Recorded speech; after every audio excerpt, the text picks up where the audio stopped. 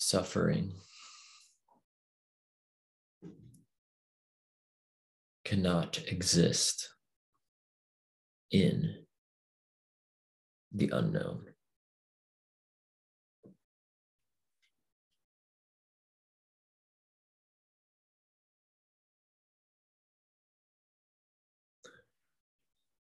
And when we are brutally, ruthlessly honest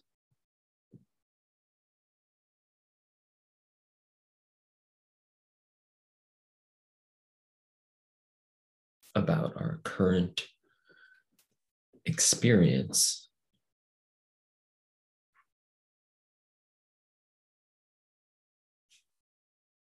we recognize this experience right now as the unknown.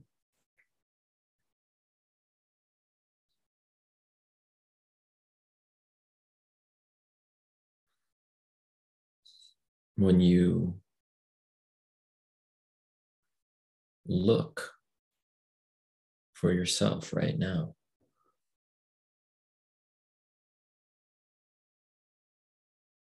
at your current experience,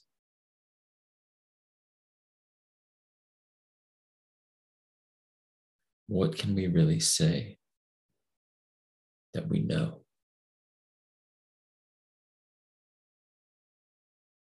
Do we really know who we are, what we are?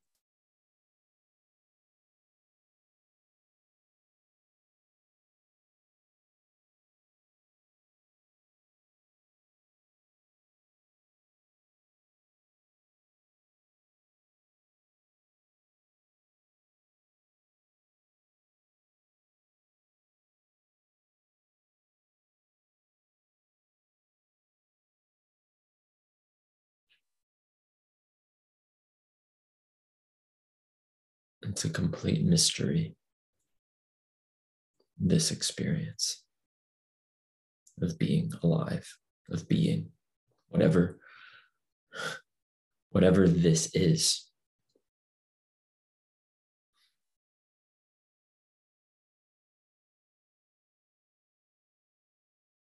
Seems unknowable. And even that would be saying too much. How could I know that this is unknowable? Maybe it is knowable. I don't know.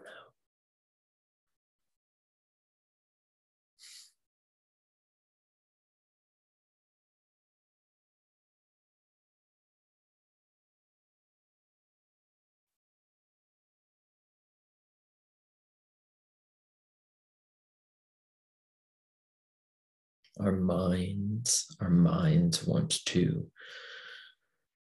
make sense, understand,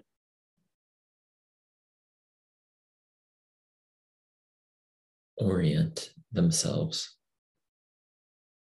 to know what's happening.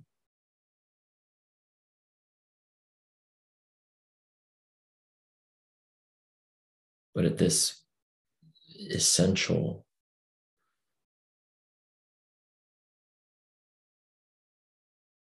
ground level of ruthlessly, honestly inquiring what's present, we can trace back all of our suffering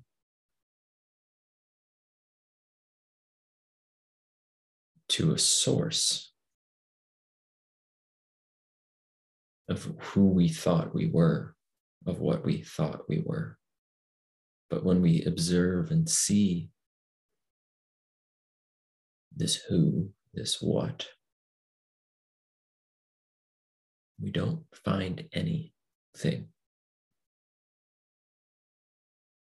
So all of our suffering arose on behalf of something that's totally mysterious to us. And when we see that,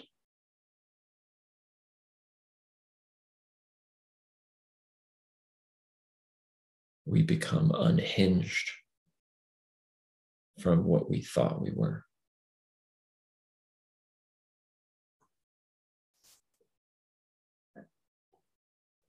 This is why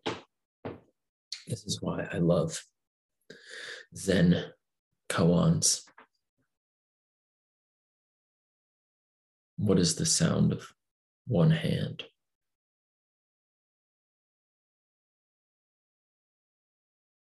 What is the sound of one hand?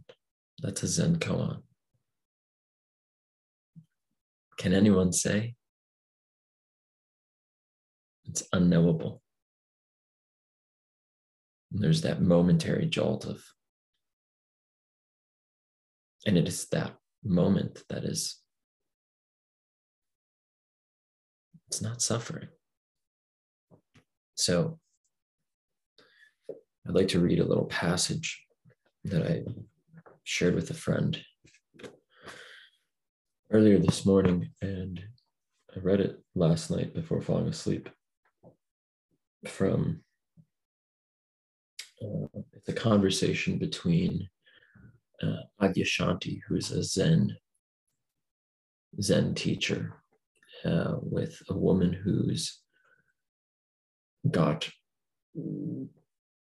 moments to live, days, maybe weeks, maybe months.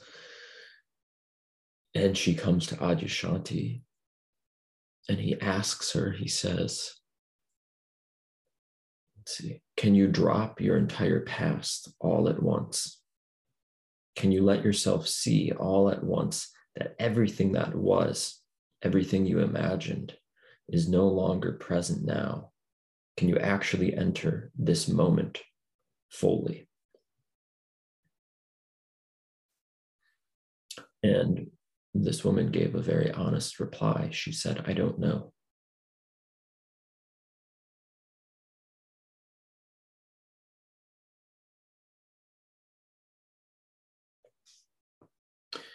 He then went to visit her about a week later, and her husband said, it's quite different now.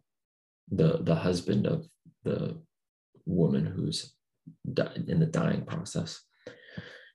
Her husband said, it's quite different now. Before we were trying to comfort her, and now she's trying to comfort us. Isn't that odd?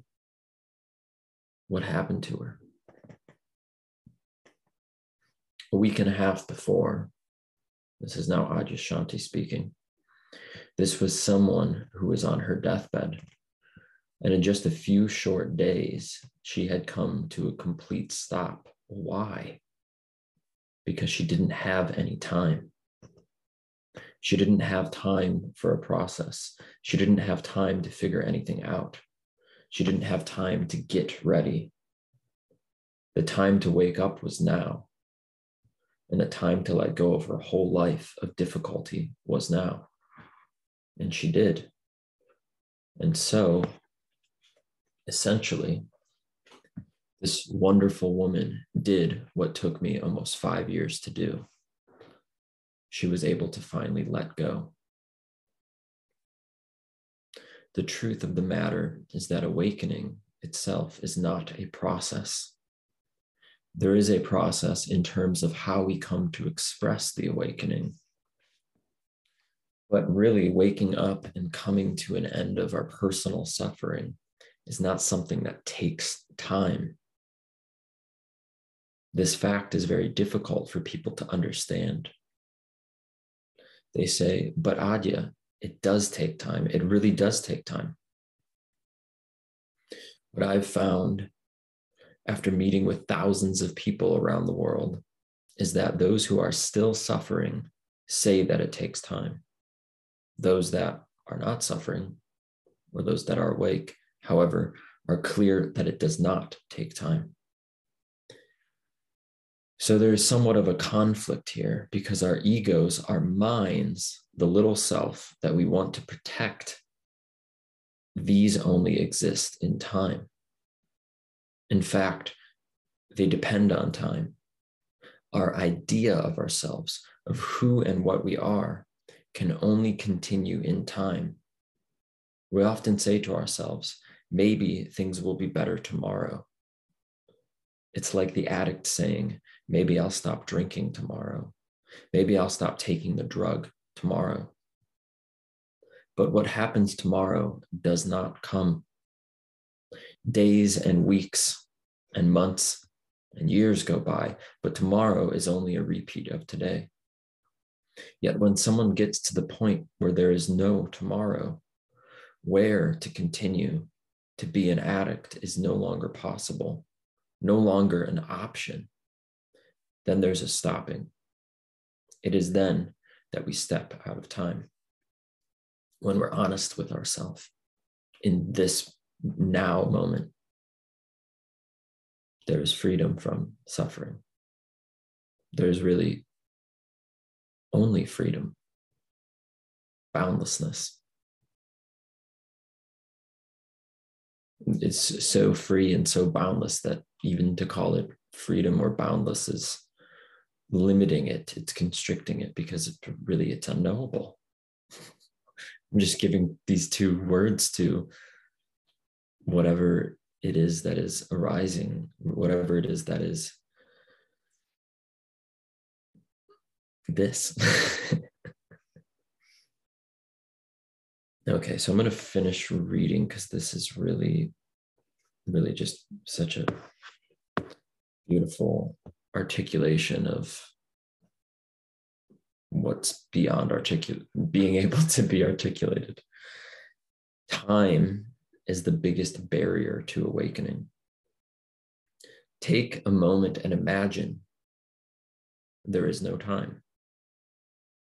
Take a moment to just let go of tomorrow. What if letting go of suffering wasn't possible tomorrow?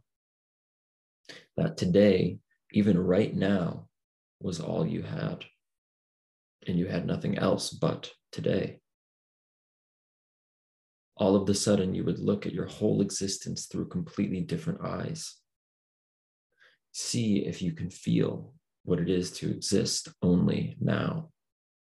See what it's like to completely take tomorrow and yesterday out of the picture. Some people fear that to do this would lead to feeling desperate or despondency in life. They kick and scream against the idea. I couldn't, that would be awful. But if you feel desperate, despondent, or depressed by this notion, it's because you still haven't removed tomorrow, because that despondency is only an idea that tomorrow will be the same as today. So it is possible for you to remove all notions of tomorrow. Is it possible for you to remove all notions of tomorrow just for a moment? Is it really possible to stop and admit that you don't even know how to stop? Nobody knows how to stop. You don't know how. Nobody knows how to stop. Tell yourself the truth. Nobody knows how to stop. Nobody knows how to not suffer. Nobody even knows how to awaken. These are self-evident truths. Everyone knows these truths if they look at them. But who wants to know them? Who wants to know that they don't know how to not suffer? Who wants to know they don't know how to wake up? But if you let it in, if you really let it in, just like an addict letting in the knowledge that they don't know how to stop, what happens? See if you can taste true stopping, even for a moment. When you stop, do you suffer? Or in the moment of stopping, does suffering disappear? Your mind may say, well, it stopped for this moment, but what about tomorrow? That means you haven't completely stopped, because in total stopping, there is a death. Something dies before you die. What you are can't die, but the idea of yourself is destined to die. There is absolutely nothing that will take the place of really stopping and dying before you die. There is absolutely nothing that will take the place of really stopping and dying before you die. This is not a physical death I'm talking about. This is a death of who you think you are, of your past and your future. All of that exists only in imagination. Right now, there is always and only freedom and peace. The question is that what you really want?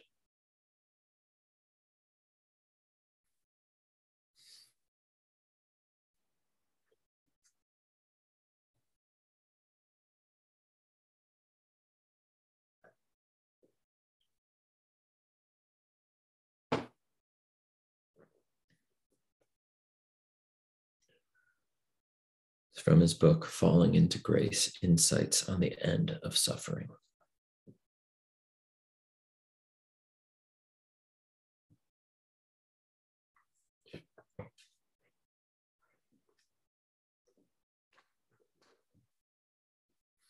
There is nothing more practical, more useful than this recognition, this understanding, because it is not, it is beyond and ironically inclusive of an intellectual knowing. It is beyond and inclusive of the mind, because what is seen is beyond any words I can say, because those words would just be an imagination, a representation of this unknowable essence that I am only pointing to.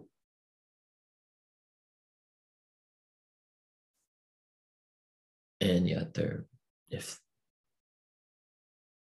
this is known in your experience, there might be a resonance, remembrance.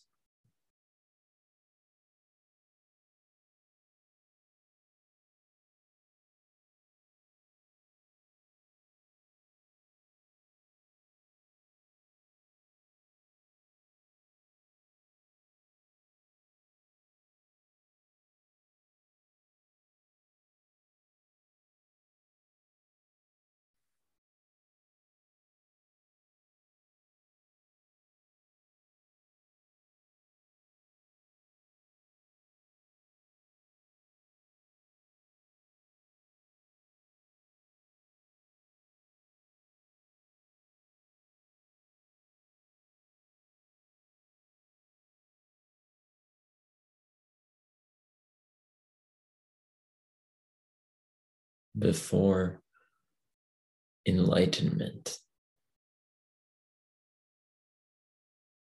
mountains are mountains and rivers are rivers. At the moment of enlightenment, mountains are no longer mountains and rivers are no longer rivers. After enlightenment, mountains are mountains and rivers are rivers. Now you tell me, what is the sound of one hand? I don't